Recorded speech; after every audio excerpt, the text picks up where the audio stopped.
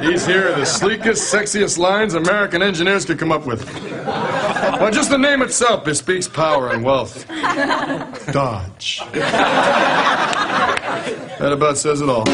Ron Ananian. Everything has its failures, and if you think every vehicle is going to be perfect forever, then it's not a car. So why did I ever buy $1,000 car? The Car Doctor. At 160,000 miles, 18 years old. Yep. I'd have put a radiator in the truck 5 years ago. Just on principle. Welcome to the radio home of Ron Ananian, the Car Doctor. Since 1991, this is where car owners the world over turn to for their definitive opinion on automotive repair. If your mechanic's giving you a busy signal, pick up the phone and call in. The garage doors are open. But I am here to take your calls at 855-560-9900. And now, here's Ronnie. Hey, it's time to start your engines, America, and wherever you might be. Ron Ananian, the Car Doctor, here at the helm at 855-560-9900, taking calls and answering questions and taking no prisoners here on the Car Doctor radio show. More information at cardoctorshow.com. Ron Ananian, the Car Doctor, out on Facebook, and you can podcast us via the cardoctorshow.com website. There's podcast links out there, as well as a live listen stream or a listen live stream. I wonder which way is grammatically correct. Live, listen live. Whatever. Get out there. You can find the link. You're good to go. We're going to talk about a couple different things this hour. We'll talk a little bit. Maybe we'll read a couple excerpts from Stephen Cook's new book, OBD2 Diagnostics Made Easy, available out on Amazon. You can find it out there.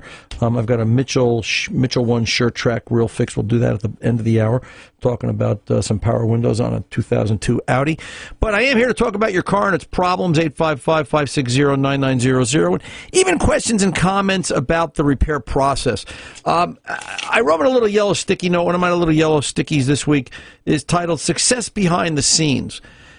And Jeff Sandler came into the shop this week, just a regular customer, and he brought his Mustang in, and it was a simple enough repair in one sense. The shifter no longer indicated correct gear position. You put it in park, and the little red dot underneath the tape, park, reverse, neutral, drive, so on. Everything lines up, and you can see the detent and the mark line up, and that wasn't working. It needed a shifter assembly. So $500 worth of plastic later from the folks over at Ford and the Blue Oval World, but you're thrilled to get it, right? You can still buy the part on a 2009 Mustang, which is 10 years old now, and you're just happy to get it. You don't care. So it's just over and done with. But Jeff and I were talking about what goes on behind the scenes, and auto repair is a battle just as much fought in the bay in front of everybody as it is behind the scenes. And we talked about it. He brought the car in on Wednesday. We did it on Thursday. We got the part. We had to do it on Thursday. And then we talked about, the things that go right and wrong. And it's really amazing auto repair comes out right as often as it does in one sense of the word. All right? In the sense that, all the moving pieces, you're dependent upon the catalog being right. You're depending upon the manufacturer having the part, available locally, that the part is not damaged, that the part has been packed properly, that the part was tested properly, the part gets delivered. The parts guy actually shows up that day because the drama in his life hasn't affected his work operations and attitude. And these are a lot of the little things that happen that go on.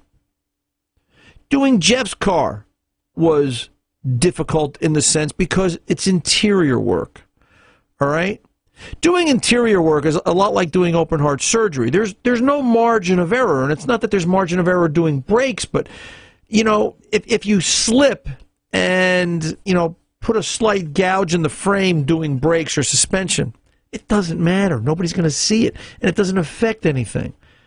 You slip and put a gouge in the red leather seat of the 2009 Mustang GT convertible, yeah, that's probably an issue. So you're trying to be careful and ginger and, open the door, close the door, be away from everything. Don't drag your dirty shoes inside the car. To tell you the truth, I've got a pair of moccasins at the shop. I start working on interiors. I put the moccasins on. I work on cars in my slippers. It's just, you want to be clean. But you look at what does it take to make that repair good and right. And you've got to be content that it happens a lot. And sometimes the failure of the repair comes from the customer. Yeah, I got to tell you, sometimes it's the customer that doesn't let you fix the car. There's something there that prevents them that either they don't want to hear, they don't want to acknowledge, or they're just not interested, but they just want the car fixed. Customer called up a consumer. I've never worked on their car yet. In my book, that the definition that it kind of becomes a consumer, especially after you hear the rest of the call. Called, left a message that the car was stuck 2 blocks from the shop, and we needed to get over there right away and get it towed in. Well, Friday morning in a repair shop, the only thing worse than Friday morning in a repair shop is Friday afternoon in a repair shop, all right? Because you're trying to get cars out for the weekend. You've got cars promised for people by 5 o'clock. And I listened to the message when I came back into the office for coffee. They played it for me, and I said, we'll call them at 10 o'clock coffee, because right now we're just tied up trying to get other jobs going. It's only a 20-minute wait. So we called at 10 o'clock, and there was no answer. So I went back to work, and, about 11:30, quarter to 12, I came into the office to check up on something, and they reminded me, and I always record whenever I call somebody. I took a little note. I said, called Nadine, 949, here's the phone number. So I went back to the phone. I checked the phone log, and I said, okay, we called Nadine, 1146. No answer. 12 o'clock came, we took lunch. We eat too, And about 12:30, Nadine called, and she was a little annoyed. I've been calling you since 9 o'clock this morning. I said, excuse me. I said, I've called you back twice. And the answer I got was, I told her what number. And she said, well, that's the wrong number. And I said, well, that's the number on the machine. And she said, oh, I must have left the wrong number. And she was a little apologetic, but still kind of annoyed, which I don't know how else I would have gotten in touch with her, because she's never been in the shop before. Well, my son's over in the parking lot by the train station. He's all upset. His car won't start. I'm driving him from Virginia to try and help him. Can you go over there and tow the car in? And I said, well, first of all, I don't have a tow service. I don't have a tow truck. We use, because here in the Northeast, a lot of people have AAA or some kind of outside tow service, so there's no need. Tow truck operation is a whole nother world, number one. And number two, we're already booked on other jobs. I said, the car could come in, but it won't get done. And this particular model Mercedes we don't deal with on a full-time basis. And I said, if you're looking for this to be done quicker, I think it's really got to go somewhere else. And she kind of had a problem with that. Here's the truth. Here's the reality of it. Listen, this is what we're working on. We're working on the space shuttle. Everybody gets a space shuttle to work on in their bay one day or the next. And either the mechanic really has the tooling to work on it, or he doesn't, or he has the information to work on it, or he doesn't. And that repair had the potential to be a bad repair because of the customer's position. Trust me, you'd probably, and I know somebody out there is going to go, I know more than the mechanic. Most of you don't know more than the mechanic. Trust me, all right? And I don't care if you were fixing cars 5 years ago, 10 years ago, last week, all right? Maybe last week you got an argument, but anything longer than that, the industry has changed. I walk out the door on Friday. By the time I come back in on Monday, it's changed. There's something else to learn. There's some other accessory or modification or a different system added to a vehicle that makes it all new again. All right? Success behind the scenes. I really think the number one weapon for a good, positive repair is attitude. I think it's the attitude of the customer. I think it's the attitude of the mechanic and the shop in general and how they approach it. I really think you've got to ask yourself this question. If you're in the shop, does every day feel like the first day? Is there that pride? I stayed, and I'm not bragging, I'm just telling you, Carpenter Bob and I stayed an hour and 20 minutes late yesterday. Danny left right on, a little bit after 5. He had to get to his second job. And we stayed till about 7:15 last night and cleaned the shop. Wiped down the tire machine, wiped down the brake lathe, cleaned off the balancer, swept the floor, went around, did spot patrol. You know what spot patrol is, right? You walk around with a can of brake clean and a rag, and you get all the little oil spots, spot patrol. Zoop, zoop, zoop, zoop, zoop. So you walk in Monday, the floor's clean. emptied the oil drains, threw out all the garbage, vacuumed all the leaves that get tucked into the corners. You clean the place. If you're not doing that on a regular basis, then, maybe, you got to ask yourself, why not? And I get it. You're tired. You're busy. But you know what? There's always got to be that pride in the shop, and there's got to be the pride in the repair. You've got to be excited like it's your first day. And if you're the consumer, you got to look for that enthusiasm, and you've got to understand they've got to be able to fix the car that you let them fix. Don't hamstring them. Don't expect them to drop what they're doing. I don't know of any repair shop, and I can answer this question too. I don't know of any repair shop that's sitting there going, twiddling their thumbs saying, yup, I sure hope somebody walks in the door any minute because I'm going to just drop what I'm doing and take care of them. And if they are, and they're not busy, then there's something wrong with that picture. Because I'm finding that the good shops are busy, and the shops that are standing around for technical reasons. We'll kind of say it like that. So everybody gets slow in this business, but extended length of time is just, curious. So we'll leave it there. Success behind the scene. What makes a good repair good and right? Well, there's a lot of factors that go into it in order for a repair to be successful on both sides of the counter, and it needs to be if everybody's going to be happy. 855-560-9900. Ron Ananian, the Car Doctor, coming back right after this.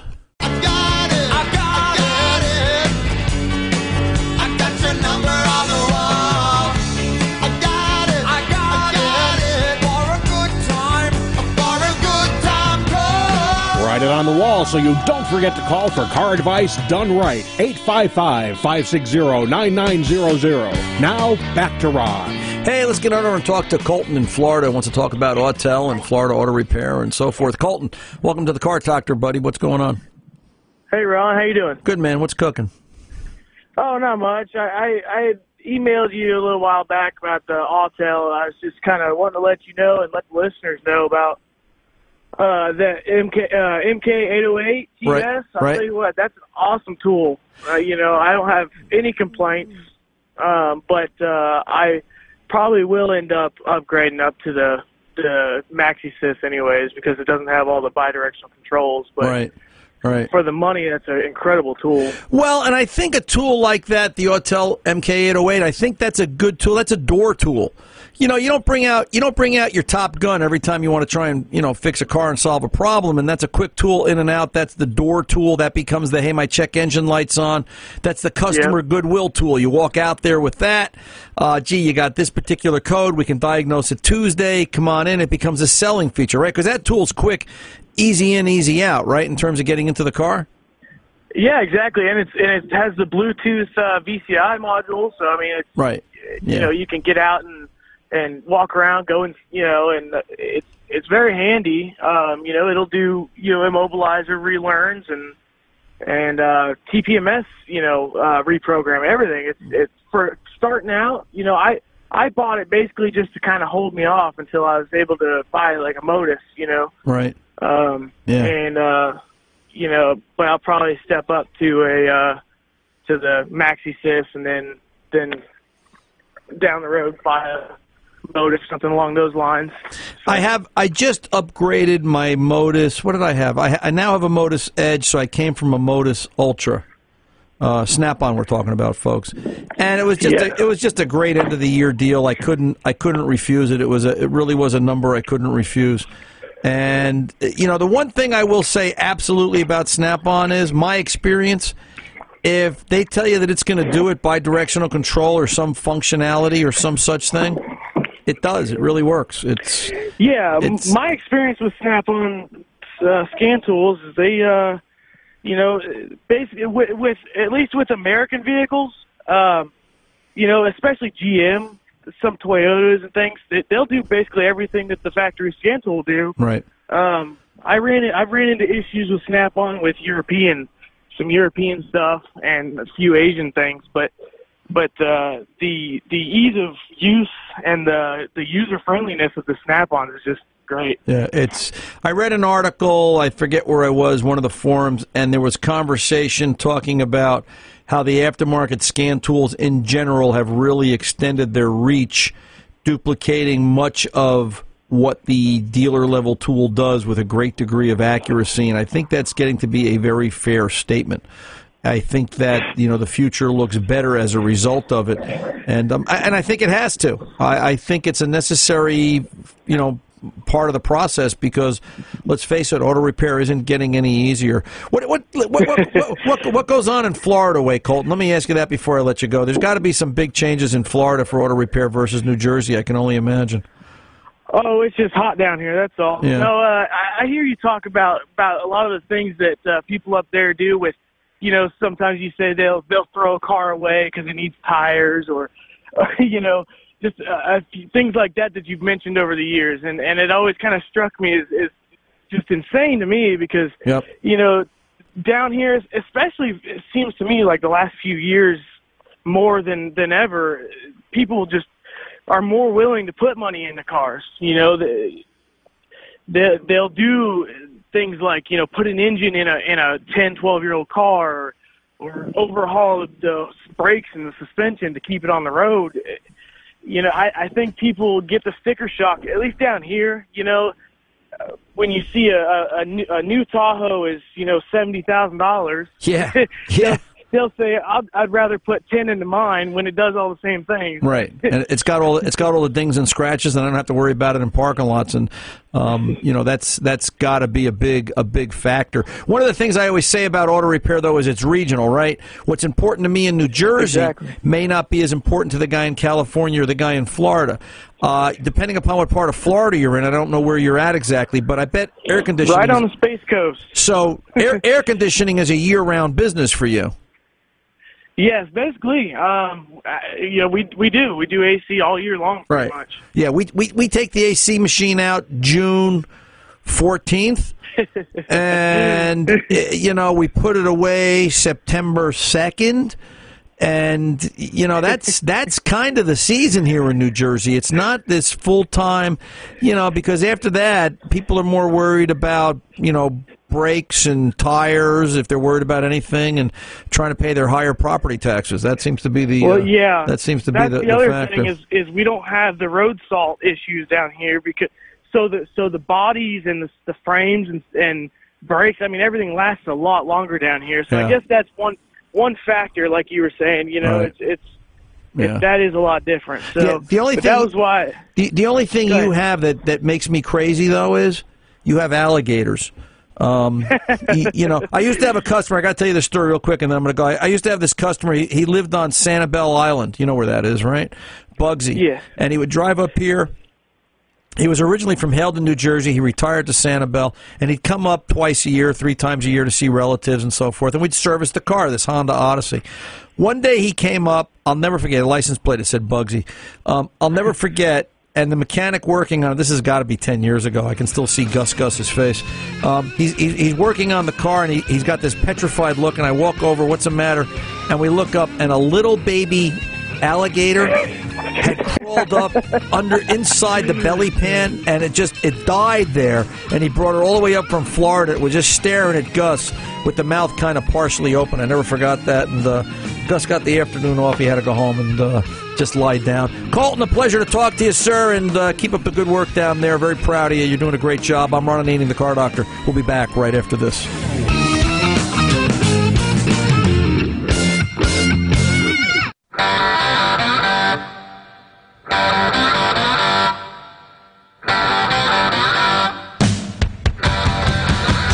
Welcome back. Ron Ananian, the Car Doctor, rolling along this hour. Let's go over and talk to Eric in Louisiana, 08 Nissan Frontier. Eric, welcome to the Car Doctor, sir. How can I help?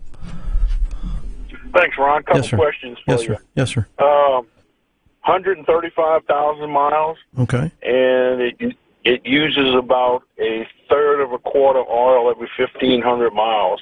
Would you use an additive in it? Or if so, what kind? Nah, I think you're fine. That's sort of normal. They kind of do that. Nissans, and this seems to be a Nissan thing, that Nissans will start to do that as the engine wears because of the design of the cam and the overlap.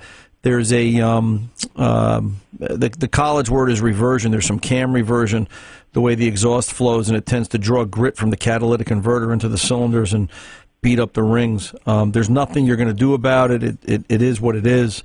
I tend to see it on the older Nissans. It's a common failure item. One of the things to be aware of is this is the V6, correct? The Frontier? Yes, sir. Does this sort of sound, have you owned it since new? Yes, sir, I have. Does this have that little bit of a whine to it when you're driving? You know, when you step on the engine? Does it have anything that sounds like a supercharger on a bus kind of a sound? Not yet, sir. Okay. If it does, just be aware of it. Just sit and listen to it. Because the most common failure on the V6 Nissans is the timing chain, all right? The plastic guides or the nylon guides, they're nylon. And I've talked about this before. The nylon guides will start to wear out. They're nylon. They got 130,000 miles on them. And the chain starts to cut into the nylon guide. And if it gets really bad, it can play with timing a little bit and exasperate the problem with oil consumption as a result. So you've got to have a real sharp Nissan tech or a real sharp mechanic that's Nissan savvy deal with it. The best way I can tell you is just sit and listen to the engine. Rev it up. Does it have any high-pitched noises or high whirring sounds? I often explain to people it sounds like, and I'm from New Jersey, so I'm used to this, but it sounds like you're behind a bus from pulling away from a traffic light, right? The supercharger on the bus has got that kind of a noise to it. It's probably a little deeper. It's not so high pitched. That's the guides inside the motor are worn, and it's teardown time. At 130,000 miles, I'll be surprised if they're not worn. It seems somewhere between 130 and 160 is the sweet spot where a lot of them get done. And it becomes timing chain, plastic, or nylon. I keep saying plastic. Timing chain, nylon guides. While you're in there, it's the water pump. There's a couple of seals involved. Not a cheap repair. In New Jersey dollars, it's probably every bit of $3,500. But it does extend the life of the vehicle. It is better for the vehicle. And short of that, the only other thing that's common to fail on these. Have you had the transmission issue yet? Automatic trans, I'm assuming, Eric? I've had it replaced. Yeah, okay. And when they did it, did they do the radiator? Yes, they did. Yeah, that's the most common. The timing chain issue is secondary, but and let me guess that the trans and the radiator were done somewhere in the 60 to 80,000 mile range. Yes, it was. Yes, sir. Yeah. And then you got to think, so now here you are at 130, so by the time you get 140 on that truck, if you do the radiator first, you probably won't have to do the trans. Because what wiped out the trans was the trans cooler leaked and contaminated trans and coolant together, and that's what damaged the automatic trans. Now, my information that I've seen in the last 2 years, still the best source for the best price on a radiator is right from Nissan. And last conversation I had with the Nissan techs and just trying to stay up on this situation because I watch these things, they still recommend, at 70, 80,000 mile intervals, put a radiator in that truck because it's not that Nissan made the new radiator any better. It's just new. So it becomes the, I've got to think, and it's been a while since I actually did an 08, but I think the number that's stuck in my head is about $250 for the radiator, a couple hours of labor, but, for $300-400, $400-500, whatever it is with some coolant. You know what? How much was that trans repair? That trans repair was $6,000, right? I don't know. It was under warranty. Yeah, okay. Yeah, the next one won't be, and you don't want to go through that. Yeah. You don't want to go through that. It's over the timing chain will be about $2,000. Okay. Yeah, so the timing chain, yeah, and like I said, I wasn't sure of my number, but so maybe yours does have the noise issue, and you just don't realize it. I'll tell you how you'll know how noisy the timing chain was. If it's really worn, after you get it back, you're going to go, is the engine running? Because it just gets so quiet. I have another question for you. Yeah, go ahead. On shop material, a long time ago you were talking about something to spray on rust, then to paint it. You remember that? Zero rust. That's what it's called? Well, what are we trying to do? We trying to slow rust down so the car doesn't rust as fast underneath the chassis and all? No, I just want to spray some on and repaint something. Oh, you're looking for the rust dissolver. Yeah, and I can't remember. You know, it's been a while since I've used it. No, not okay. Not the dissolver, the stuff you spray on to help retard it. Oh, are we talking about fluid film on the floor pan of the chassis, like for a plow vehicle? No. Okay, then it was No, either. I just heard you a couple of years ago. You were talking about something you could spray on it would help retard the rust and paint over it. I think I was talking about the only thing that comes to mind, and I'll have to think about this during the week. If I come up with it, I'll mention it next week. But I think we're talking about either Zero Rust, which is the brand name. Okay. You can find it. I've seen it on Amazon. Zero Rust. I believe it's in black and white and a couple other different colors. It's not cheap. 10, 12, 15 bucks a can, something like that. Real good rust retardant. The other thing I'll do, if I get to the vehicle before it has rust, is Benjamin Moore, the paint guys, right? Benjamin Moore makes something called low luster alkali rust-resistant paint. It's the kind of stuff you would use on your lawn furniture if this was 1963 and you had metal lawn chairs. Remember, you'd go over Grandma's house and she had all that metal lawn furniture. It's the stuff. Yes, sir. It's the stuff Grandpa would have painted all the lawn chairs with, muttering under his breath, drinking the beer in the backyard on a Saturday afternoon. But now we spray it, and I'll just put that right in a spray can. I'll cut it with a little lacquer, 5-6% lacquer just by eye. Kind of measuring the shot of vodka, just about that much, and. I'll actually spray chassis and frame and or floor pan and that stuff. I mean, it'll stick to chicken feathers, and it just really takes a lot to knock it off and wear. And you can get that at the local paint store. Benjamin Moore Low Luster Alkali. It comes in a choice of colors, either black or like a blood primer, and that works really well too. For slowing down rust. Both really good products. You were talking a while back about the same time you were talking about a new, I forgot what you call it, not a soap, but something to clean up somebody introduced you to? What soap was that? There was a new product somebody introduced you to a couple of years ago. And for washing your hands? For washing anything, they said it was biodegradable. You use it on anything. Oh, yeah. What the heck is that? God, I haven't used it in about a year because we haven't really cleaned it. It was a degreaser. It was a degreaser that was safe to run. Yeah, right. Yeah. And why do I think that was Berryman makes that? I think it was Berryman. Go to berrymanproducts.com and see if it's there, Eric. And if it's not, okay, I will. If it's not, shoot me an email. Ron at cardoctorshow.com, and I'll poke around, but I think it was Berryman that made that, berrymanproducts.com. They make a bunch of different things, and as a matter of fact, if you're looking for an oil additive and you want to look at it, you can look at their line of oil additive products too. I don't know, it's not going to necessarily hurt you. I just think what you're experiencing with oil consumption is the nature of the beast based on its age.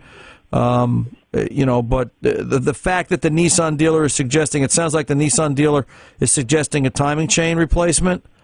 I think that's something you want to. No, I talked to you about that a couple years ago. Okay. And you told me about that sound to listen for.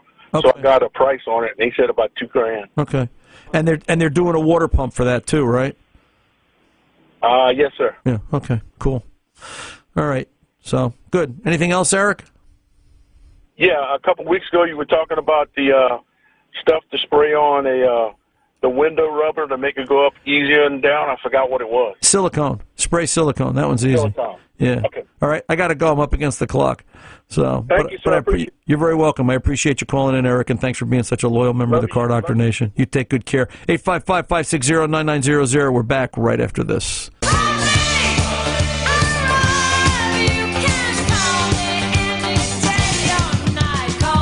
For the best in car advice, give Ron a call, 855-560-9900. Now, back to Ron. Let's get over and talk to Joe in Virginia, 98 Dodge. Joe, welcome to the Car Doctor, sir. How can I help? Thank you, Ron. Yeah, I have a 1998 Dodge Grand Caravan, and the computer is playing games with the car. The least bothersome problem is that once every few months as I'm driving down the road, the computer just turns off the control panel. The gas goes to zero, tach goes to zero, sometimes the speed goes to zero, sometimes it goes up to 120 miles an hour. That's what it says. I'm obviously not doing 120. Right. Then every random times it turns on the windshield wipers and for a random amount of time, and then just leaves them off. And that destroys windshield wipers, so I have a couple socks over the windshield wipers when it's not raining. And the biggest problem is that once every 10 or 20 times when I turn the car on, the computer turns the car back off, and when I try again, it just turns it off again and won't let me drive it for a few hours to a day. It's like as if someone took a tennis ball and stuck it up your tailpipe. Right. But I've been able to eliminate all the other problems down in the computer. It's hard. I don't notice a correlation with other events other than when I turn the car on, if the tach rate is a little high, then the computer is more likely to turn the car off. And I should say I'm the kind of person who typically only drives the car on weekends. Okay. I think there's a couple different issues possibly going on here, Joe. First of all, if the speedometer is hitting 120 on the display, that information is controlled by or triggered through the body module. All right. If and it's interesting. Take note because if the PCM, I believe fuel cut on a '98 Dodge Caravan is 113 miles an hour. Fuel cut is the legal limit. You'd have to look at the speed rating on the tires and see what tires are on the car. Back in the 80s and the 90s, the federal government required that vehicle manufacturers, I don't know that they necessarily do it anymore. It's been a while since I've seen the problem. I've never seen it on anything made after 2005. But older cars had fuel cut. Fuel cut was if the vehicle had a T-rated tire on it, T-rated tire was good for 106 miles an hour.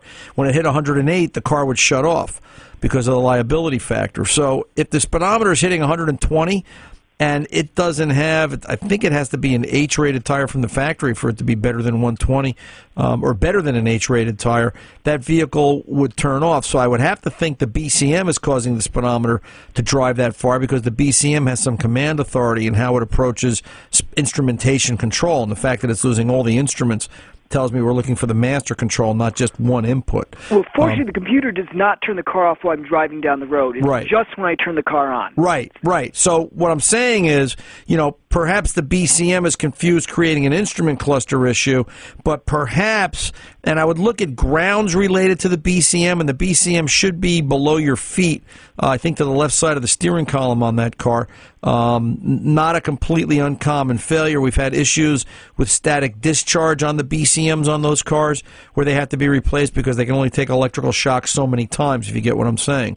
Because it's an older Chrysler, and obviously it's got to be gone through one module or one component at a time, but because it's an older Chrysler, it's 21 years old, the first thing I would look at, stable battery, good charging system voltage too, is make sure all the powers and ground connections at the engine, the chassis, and all points in between are voltage dropped and load tested to be sure that they're good, clean, and tight. If there's any issues with ground and power on that vehicle, it will be as erratic as you're describing to me, and it will be all over the place, and it'll just you'll never find it. So we've got to start with the basics. Short of that, it's going to be break it down component by component and start pin testing power and grounds at the point of failure and catching the failure in the act to decide what makes it not start. The fact that it doesn't start, simple thing. Does it have injector pulse? Does it have spark? Does the fuel pump run? And that'll give you a direction on what might be causing the problem. Do a little bit of that. Call me back. We can talk about it some more. I've got to go right now. I'm Ron Ananian, the Car Doctor. We'll return right after this.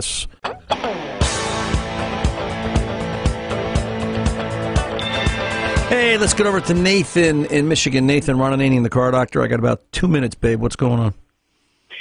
Well, I've got a 2003 Audi, an RS6, which was a very high-performance variant on an A6. I have an unstable high charging system voltage.